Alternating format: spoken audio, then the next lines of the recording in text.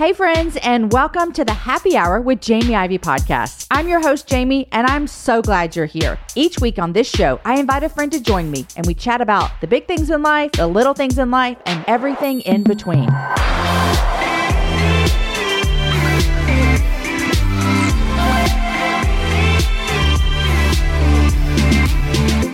Hey y'all, and welcome to the Happy Hour. I'm your host, Jamie, and we have a great show in store for you today. I sat down and chat with a new friend, Joby Martin. He's a pastor of the Church of 1122 in Jacksonville, Florida, and he had a book that came out earlier in the year called If the Tomb is Empty. And I saw this book and was able to read it and thought, man, what a great conversation to have the Wednesday after Easter. So last Friday, we had Dr. Joel Martin on, and we talked about Jesus' crucifixion and what that means and how that is important for our faith. And a lot of you probably attended church on Sunday. It was Easter Sunday. You maybe got a new dress or had an Easter egg, kind of got your kids an Easter basket. But there is this reality that our foundation to our faith as Christians, it really rests on that Sunday, on the tomb being empty. It changed everything for us. And so I knew I wanted to talk to someone about this conversation, and Joby was perfect for that. So we talk a lot today about if the tomb is empty, what that means for us. And I'll spoil the lead here. It means anything is possible. So we have that conversation about the Spirit within us. We talk about not believing our feelings over what we know is true. We talk about how do we fight those feelings of unbelief and feeling unworthy. And at the end, Joby tells a phenomenal story, really about how our faith can change everything in our life and in those around us. So today's going to be a really great show. You guys, if you are listening to this podcast and you're enjoying it, we would really love it if you would give us a rating and a review wherever you listen to podcasts. You see those ratings and reviews, they help more people find the show. And listen, today's show is full of the gospel. And I want as many people listening to the shows, all of our shows, because all of our shows are based in truth and faith and Jesus. But man, today is extra special, really talking about the hope that we have in a risen Savior of Jesus. And so would you go wherever you listen and give us, we'll take 5 stars if you're willing, and give us a review so that more people can find our show. Again, you guys, I got a special song for us at the end of this episode. I did that on Friday. I've got another one from you today. And this song follows up the song from Friday. Friday, the song that we shared with you was all about the crucifixion. And this is all about the Sunday, the resurrection, what it means for us. And so stay tuned to the end for that song. All right, here's my conversation with Joby Martin. Joby, welcome to the Happy Hour. It's good to be here. I love the name. Isn't it a great name? It really, yeah, it's very appealing. You didn't ask, but do you want me to tell you why I named it that? I would love to hear it. Okay, so when I started this podcast, almost 8 years ago, I think, whatever 2014 was ago, I was like, you know what? I want to make a show that is really just a replicate of what I would do at a happy hour with my girlfriends. And I don't know what a happy hour looks like for you, Joby, but for me, when my girlfriends and I get together, we talk about anything and everything, like anything. Like we might talk about a book we're reading, a TV show we're watching, what we read in Romans chapter 8, or some jeans we love, or marriage or parenting, whatever. And so I'm like, let's make this show. And also, Joby, I don't know if you know this, for years and years and years, I only had women on. And so I have just started having men on since 2020. I heard that because I think all the women on staff at our church are huge fans, and in their eyes, this is the biggest thing I've ever done, ever. So they're like, freaking out. I preach every Sunday. I run this organization. I write books. This is the best thing I could ever do. In their mind, this is it. I have arrived. The Shekinah glory is falling upon me in this moment. Well, hello to all of the women workers at 1122. I'm so glad you let me talk to your pastor. Seriously, welcome. And I just gave you the backstory of the happy hour, but would you introduce yourself to our listeners? Yeah, I'm Pastor Joby Martin. I planted a church back in 2012 called the Church of 1122. I'm a total accidental church planner. I didn't mean to. I was minding my business as a youth pastor, and then we started a service at our church, and I'm not very creative, so it started at 1122 on Sunday mornings, so that's what we called it, so that people would know when to show up. And long story short, that service outgrew our church, and then my pastor, Jerry Sweat, who's the best Christian I've ever met in my entire life, said, I think you should plant a church. And so we did. I didn't even know planting churches was a thing, and so you're like, I'm just trying to tell kids about Jesus, and here I am. And now 10 years later, I'm still doing the same thing, just trying to tell people about Jesus. I've been married for 20 years to Gretchen, 2 kids, a 16-year-old son named JP and a 12-year-old daughter named Reagan Capri. So pray for me. I have 2, a high schooler and a middle schooler. I one up you, Joby. I have 3 high schoolers and a middle schooler. So listen, it Wow. is a crazy town around here. Now, okay, you have a 16-year-old son. I have 2 16-year-old boys. And is he driving? He is. Okay, so I always say when my first son started driving, it was like the scariest thing. And then a couple weeks later, I really woke up and I'm like, this is the best thing that's ever happened to our entire family. Where are No you doubt, on man. that? Where are you on that right now? I'm in the best thing. He's as far as driving goes, he's relatively responsible. There are other areas Okay. maybe not so much, but he's a pretty good driver. But for sure, Okay. man, he and his sister go to the same school. So that in and of Yep. itself, just like me and mama don't have to do car pickup anymore. Praise God. Yep. Whatever the risk Oh my is gosh. worth it just for that. Listen, I was the same way. And then my other 2 started driving, and I think I worried for like a day and a half. And I'm like, you know what? They're fine. When my daughter finally starts driving, we always joke she's the baby. She's the last one. All the boys are going to be gone. We always joke we're going to get her like a brand new car. She's going to be living the life of like an only child. And sorry, For boys, that's what happens. Yeah, man. No, same here, man. I've got a 12-year-old girl, and being a girl dad is the coolest thing ever. And I've told her, whatever you want, as long as you just keep loving on me like you do, baby, I'll give whatever you want. JP's like, that's not Girls, fair. Like, dude, fairness is not a biblical value. So you can there you hush, go. darling, you get what you want. There you go. You know what, Joby? This is so funny. I had a girlfriend who, when her kids used to say, that's not fair, you know what she'd say? This will segue into our conversation. She would go, you know what's not fair, little Johnny, or whoever, whatever her name is? You know what's not fair? Is that Jesus had to die on the cross for your sins. That's not fair. And I was like, you No said doubt. that? And she's like, yeah, I'm going to tell him what fair is not. That's it. Yeah. Yeah. We don't want That's fair. it. No, we don't want fair. Well, welcome to the show. We have some mutual friends, and they had told me that you were their pastor when they lived in Florida, and they have just spoken so highly of you, and I adore them. And we got a book of yours in the mail. And right now, today, that if people are listening to this live, it's the Wednesday after Easter. And so the thing about Easter, Joby, you can probably talk to this more as a pastor and a leader of a church. The thing about Easter is that no matter where you are in your walk with the Lord, a lot of times people just feel like it's an American thing to do, to go to church on Easter. Like we just show up on Easter. Do you think you have more people like that on Easter or like Christmas Eve? Man, that's tough. I mean, we are in the South. So I think it's probably Easter. Yeah, I think I it's was going to probably guess Easter. Easter. Yeah, get a new Yeah. dress, go to church, go eat, have an egg hunt, and call it a day. But for those who are followers of Jesus, Easter really is this foundation of our faith. We've got the crucifixion on Friday, which if you guys listened last week, Joel Metamali was on talking about the crucifixion, and then we had the resurrection, which is really what our faith is built on, is the fact that our God did not stay dead. And so I want to talk to you about really what it means for us. Not only just as people, but as followers of Jesus, that the fact that Jesus did come alive again. It's foundational because no other God, no other person, this is not their story. And not even just like raised from the dead like Lazarus, and you can talk about this more, but like stayed alive. And so you have this new book that just came out called If the Tomb is Empty, Why the Resurrection Means Anything is Possible. And so really, what does that resurrection mean for us as believers? Yeah, like you said, the resurrection is the foundation of our faith. I mean, Paul says, basically, he says, if Jesus did not come out of the grave, then we're all fools and wasting our time. Right. And I think that the average church-going Easter attendee probably believes half of the gospel. Like if you were to ask your average church person, if you were to die tonight, you're standing before Jesus and he says, why should I let you into my heaven? Most people will say, because you died on the cross for my sins, which is true. He did die on the cross for our sins.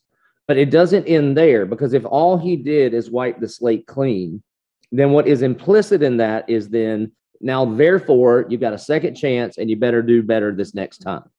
So it would be like if you had an immense amount of debt and you went to the bank and you were like, I'm so sorry, I can never pay this debt. And the president of the bank said, well, because of my grace and mercy, I'm going to cancel your debt. You would love him. You would be grateful. But if that's all he did, you would leave the bank broke and you would have to go to work. Oh, that's good. When Christ comes out of the grave, what we understand is that now he is alive. He is at the right hand of God the Father, interceding for us. And we are imputed with his righteousness, that God made him who was without sin to be sin, that we would be made the righteousness of God. So back to the bank analogy, it would be like you go to the bank president and say, I can't pay this debt. And not only does he forgive you, but he adopts you and hands you the debit card to the bank and say, everything I have is yours. That's the gospel, that we should live lives like Jesus is alive and has imputed us with his righteousness.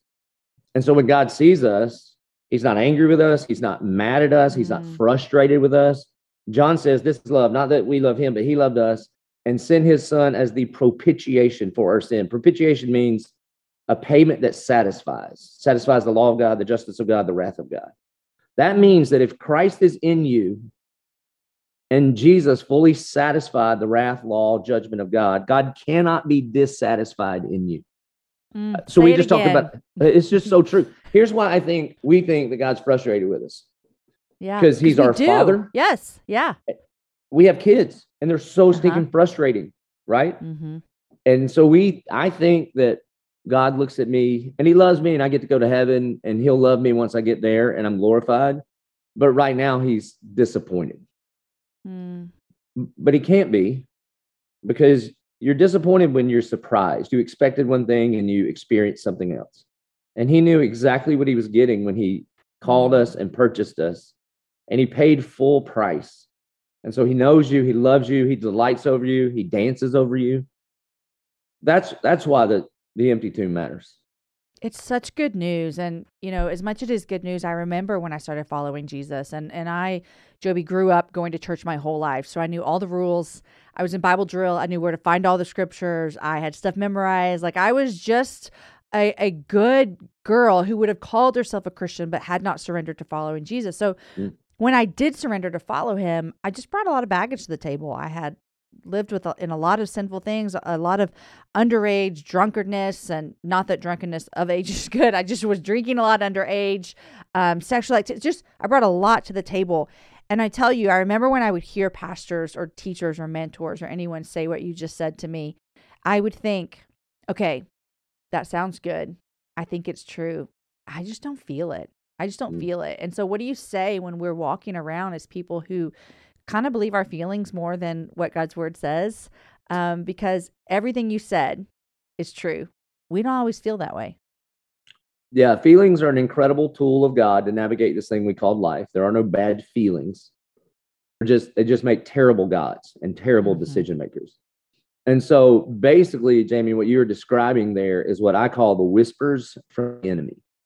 And so I think that and I talk about this in one of the chapters, the Mountain of Temptation chapter, that the war against the enemy and his war against you is primarily a war of the mind, because he's already defeated. I mean, the Bible says that he has been defanged and declawed and his accusations have been nailed to the cross. In Revelation 13, I think, it describes the enemy as a dragon with a mortal head wound.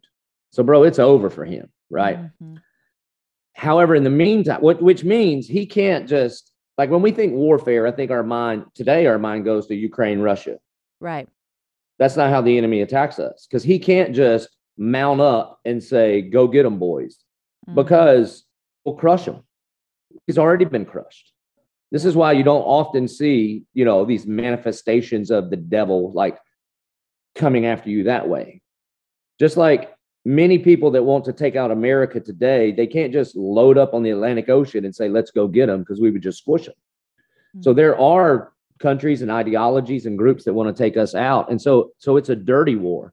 It's a misinformation campaign. We've all found out that there are, bot farms in Russia that are putting stuff in our Twitter feed to try to get us to all hate each other. Like this Surprise, is how, guys. correct. This is how we are attacked these days. This is how the enemy attacks us. So the way the enemy attacks us, he can't, because he is already defeated by what Christ has done on the cross. He can't just line up against the believer and say, I'm taking you out head to head. So it's a war of the mind. It's a dirty war campaign. It's a misinformation campaign. He's been doing this since Genesis chapter 3. He goes to Adam and Eve and says, did God really say? He wants us to question the work of God, the word of God, the worthiness of God.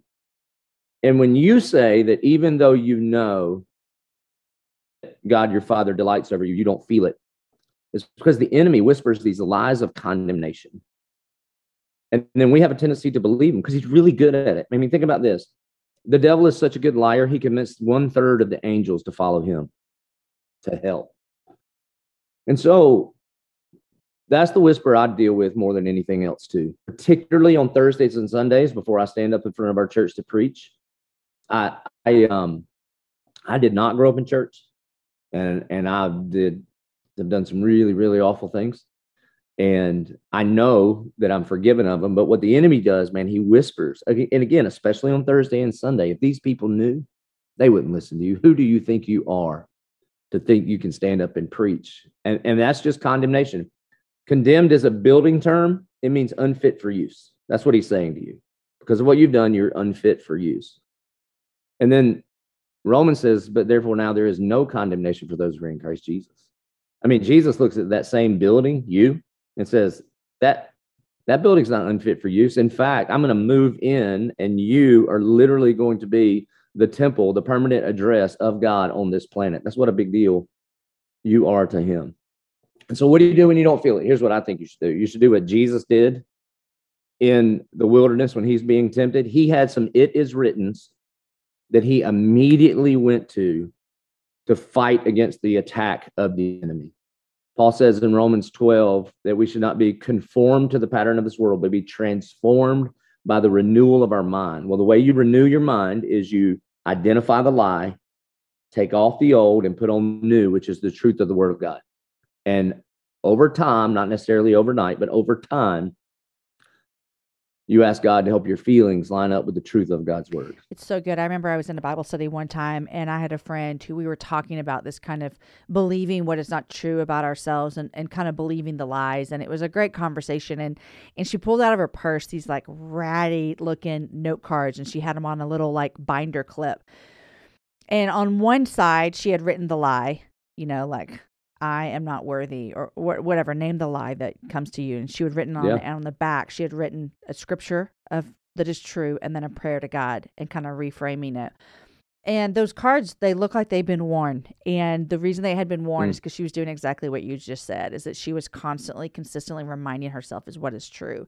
And my friend Jenny Allen wrote a book, Get Out of Your Head. But we just had a conversation about this recently, about how we've been given the tools, like we can fight this. Like he cannot take us. We are not his. The devil does not have ownership over us. And he doesn't even have ownership over any part of our body.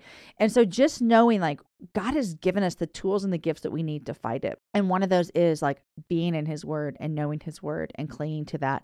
Now, something that we read about and then we know, which again does not always feel true, but we sometimes have to we don't trust our feelings. They're just indicators. But there's this idea that, like you just mentioned, that we have the indwelling of God within us. Jesus leaves and tells his disciples, he says, I'm going to send a helper. And so we know we have the Spirit of God in us. And we have, scripture says, the same Spirit in us that raised Jesus from the dead. Amen. Now, Joby, I have never raised anyone from the dead. I had never healed anyone's lame legs. I have never given anyone sight. And so talk to us a little bit about what it means to have that Spirit in us and what it does for our life. Have you ever led anyone to Christ? Yes. That is an infinitely greater miracle, because all the miracles that you mentioned are all temporary. Yeah. And the only eternal miracle is salvation. I set you up for that one, because don't you talk about how the blind man eventually did stop seeing again? Yeah, he died. Yeah, Lazarus died again. The lame man, dead people can't walk. So he died and couldn't walk. All those things. In fact, in the book of John, they're all called signs, because the point, Jesus wasn't just like, God flexing to just prove his power. It was all pointing to what a face-to-face relationship would be with him like forever and ever and ever.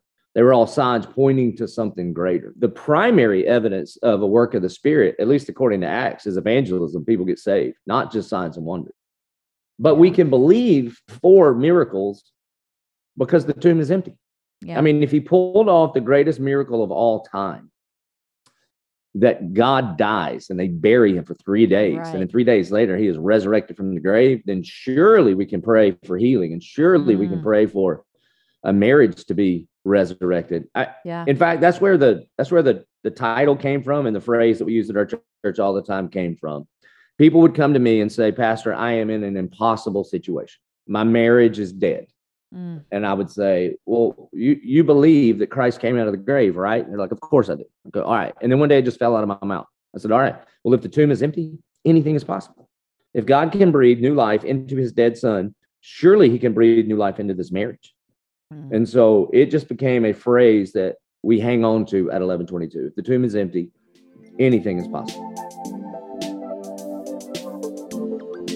You guys, in January of 2024, I made a commitment to myself. I wanted to get stronger, which meant I needed to get in the gym, which means I needed to move my body in different ways. You guys know I love to walk. Well, it's spring, and spring is the best time for us to start a new workout routine. It's our yearly collective warm-up, and Peloton is here for everyone's yearly warm-up. This is the best time to get into a good rhythm, to tap into your power and build towards your summer you. I love my Peloton. It accommodates to my schedule with a variety of class links to choose from. I can choose a 30-minute class. I can choose a 45-minute class. If you only have 5 minutes, there's literally a class to get you moving your body in 5 minutes. Peloton has a range of class types fit for every goal and every mood. There are classes if you want to hear country music, if you want to hear rock, if you want to go back to the 80s. If you can't run, take a walking class. Need some grounding? Try yoga. If you want to level up, go for their Pilates or HIIT workouts. Here's what I love is that you can move at your own pace. And that is what I'm learning that my body needs right now. It needs to move at its own pace.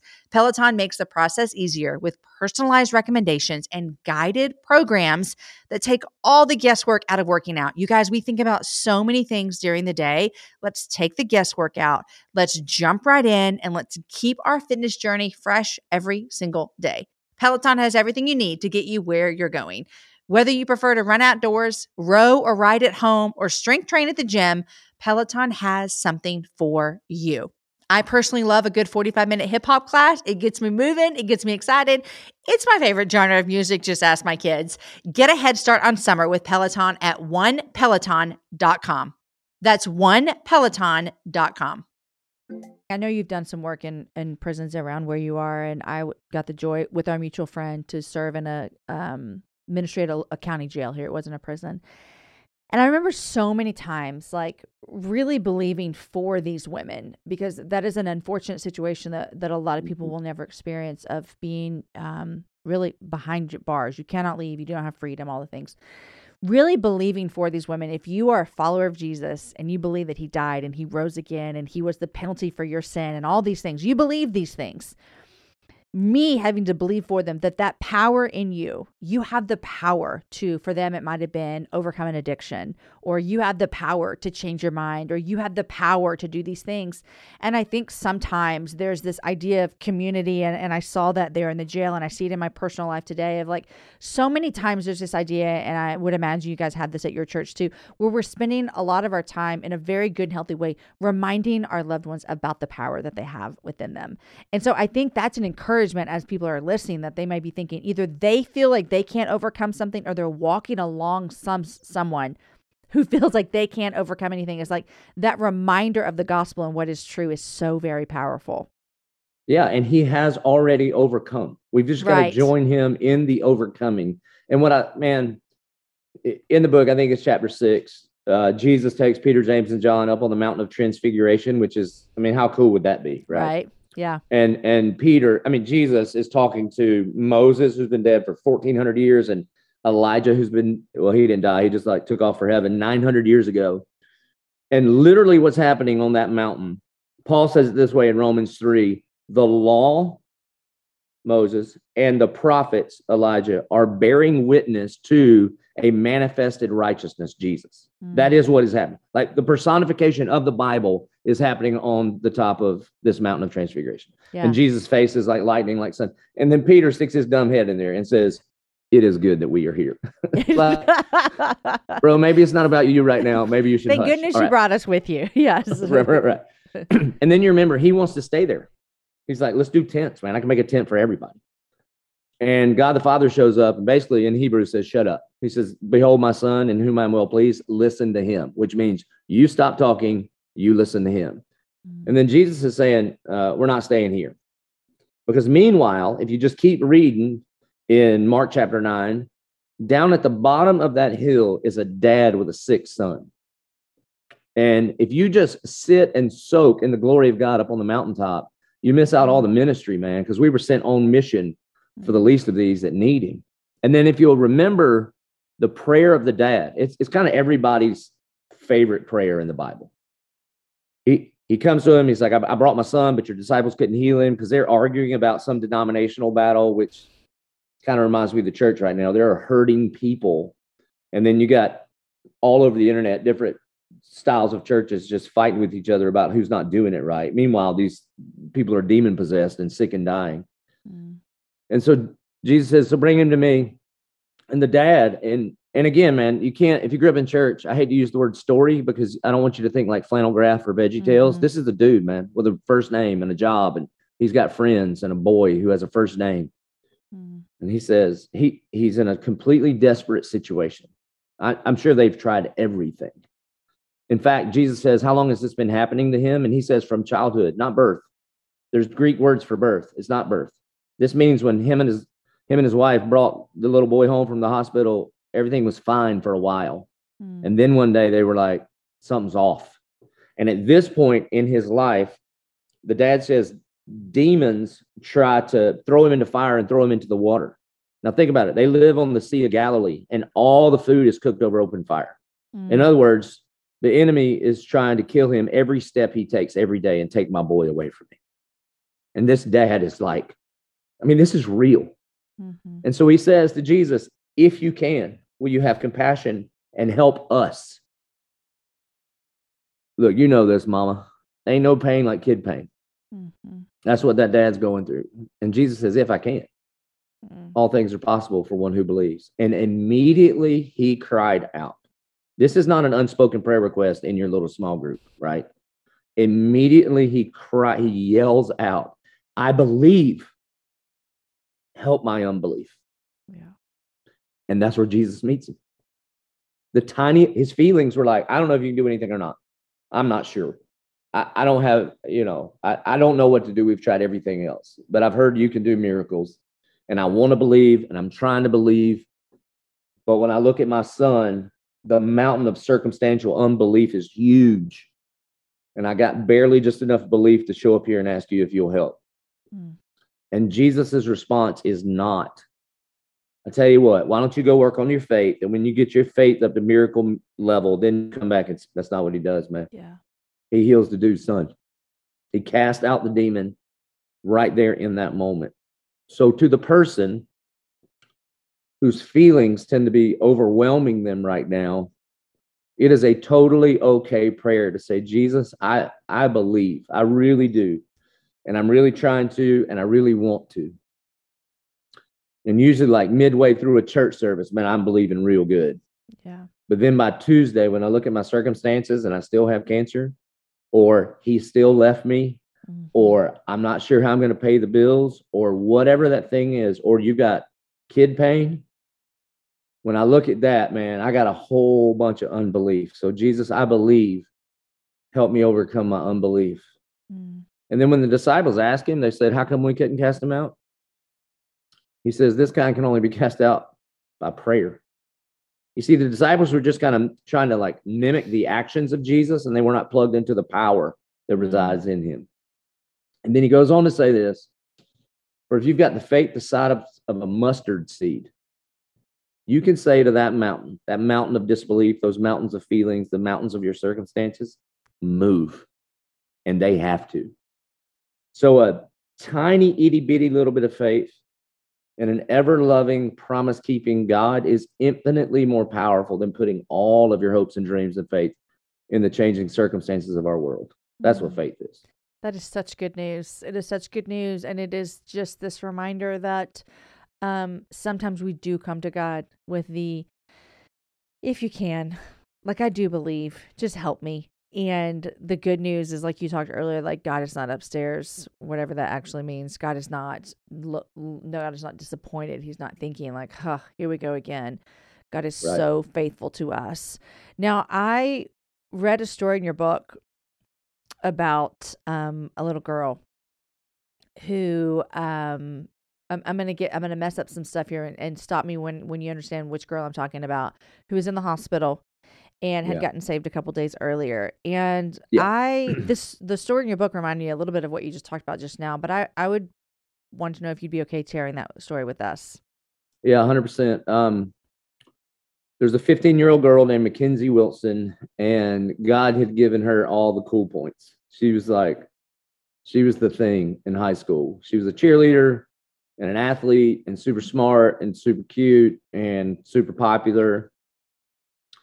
And her parents were like mega loaded kind of people and all the things, man. And they grew up in a really traditional denominational church, and none of them knew the Lord. And so she and her friends started attending 1122. And then eventually she got her parents to come to 1122. And one day, I've never done this before. I usually am like a verse by verse, big chunks of scripture guy. And I'd gotten a tattoo on my arm to commemorate the guy that led me to Christ. And it's of Acts 11:24, which says, and he was a good man, full of the Holy Spirit and faith, and a great number of people were brought to the Lord. And in the kingdom, a great number is just one more. Mm-hmm. So we've never tried to be a big church. We just try to reach one more person. And so I shared that and then gave a salvation invitation. And later, her dad told me her family was in that service with her together, and they were all holding hands at the end. And she let go of her dad's hand to raise her hand to say, I surrender to Jesus.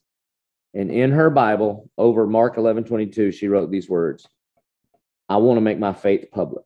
And then she wrote down 2 or 3 reasons that she thought, like, she was like, I'm afraid of what my friends will think. And what about the, a couple of things that would make a lot of sense for a 15-year-old girl to write down. Yeah.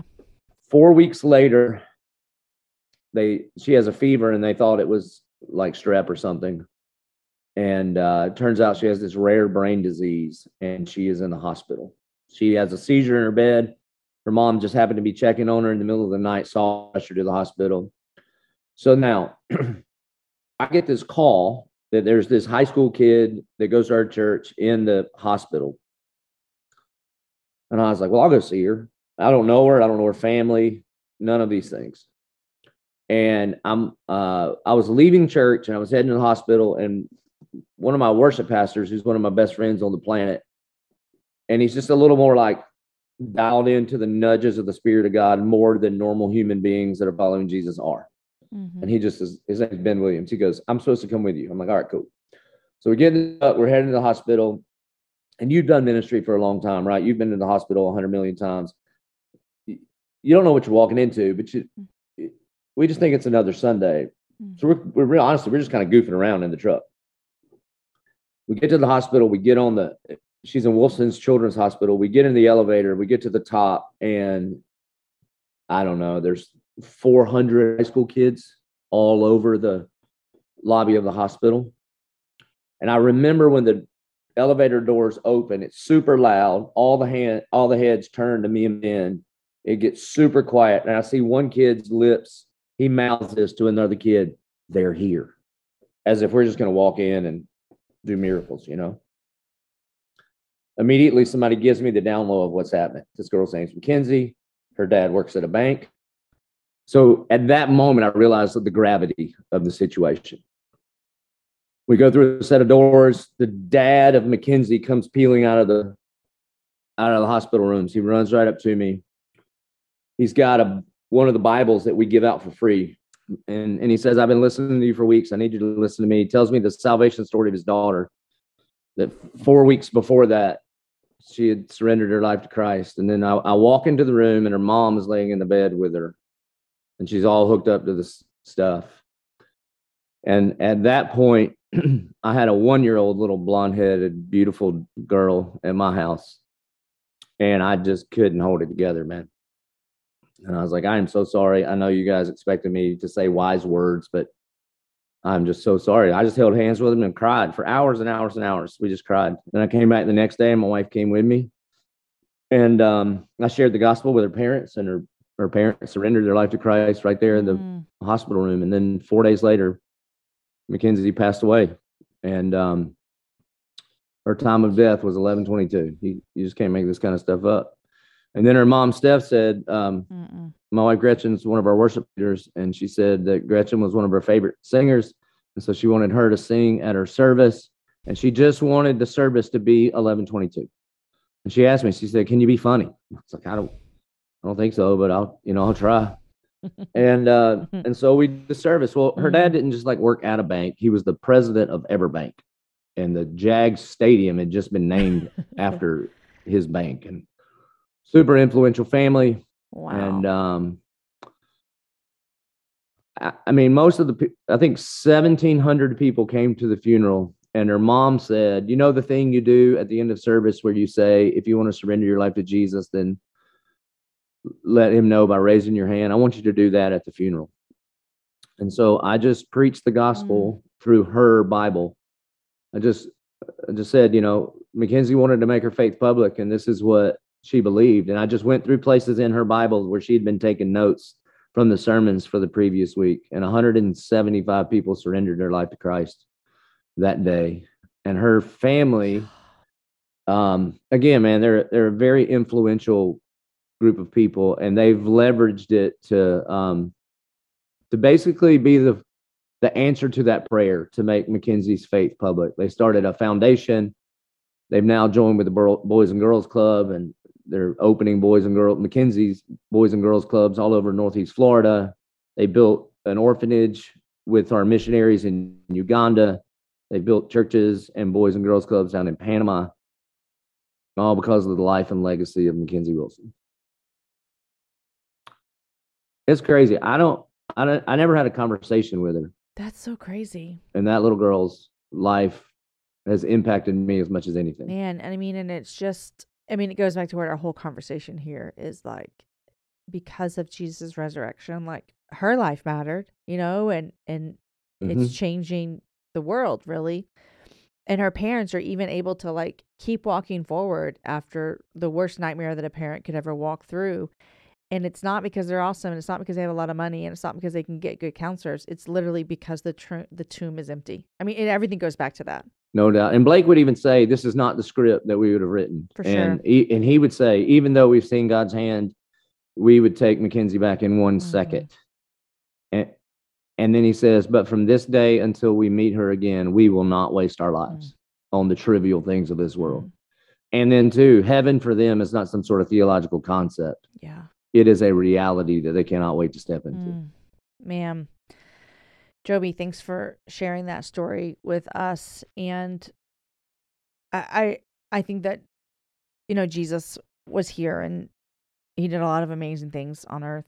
Obviously, understatement of the year, Jamie, but he also told a lot of stories through parables. And I think that each of us have a story that has been written by God, and we get to live it out. And I think that when we share our stories, like, they can just do amazing things. And even just you sharing Mackenzie's story is going to do things like it already has in your church, but also through people that are listening to the happy hour. And so feel super honored that you were willing to bring that here. And Joby, also thanks so much. This is, if people are listening live, this is the Wednesday after Easter, where probably most of them went to church because it's what you do on Easter. And man, my prayer and hope is just that through the conversation that you and I have had today, that they would view the resurrection of Jesus in a new, fresh, and different way than maybe before, if they had never actually thought through the gravity of what it means for their life. And so thank you so much for coming on and talking about that. Well, it is my pleasure. Thanks so much for having me. Joby, I always ask you what they're reading. What are you reading these days? Well, my friend Charles Martin that helped me write this book is coming out with a third part of a trilogy. It started with The Water Keeper and then The Letter Keeper, and now the third one that's about to come out is called The Record Keeper, and I have an advanced copy of that I am reading. Oh, I love that. And, have you ever read Charles Martin stuff? Except for Charles Martin and Joby Martin. That's the only thing I've ever read.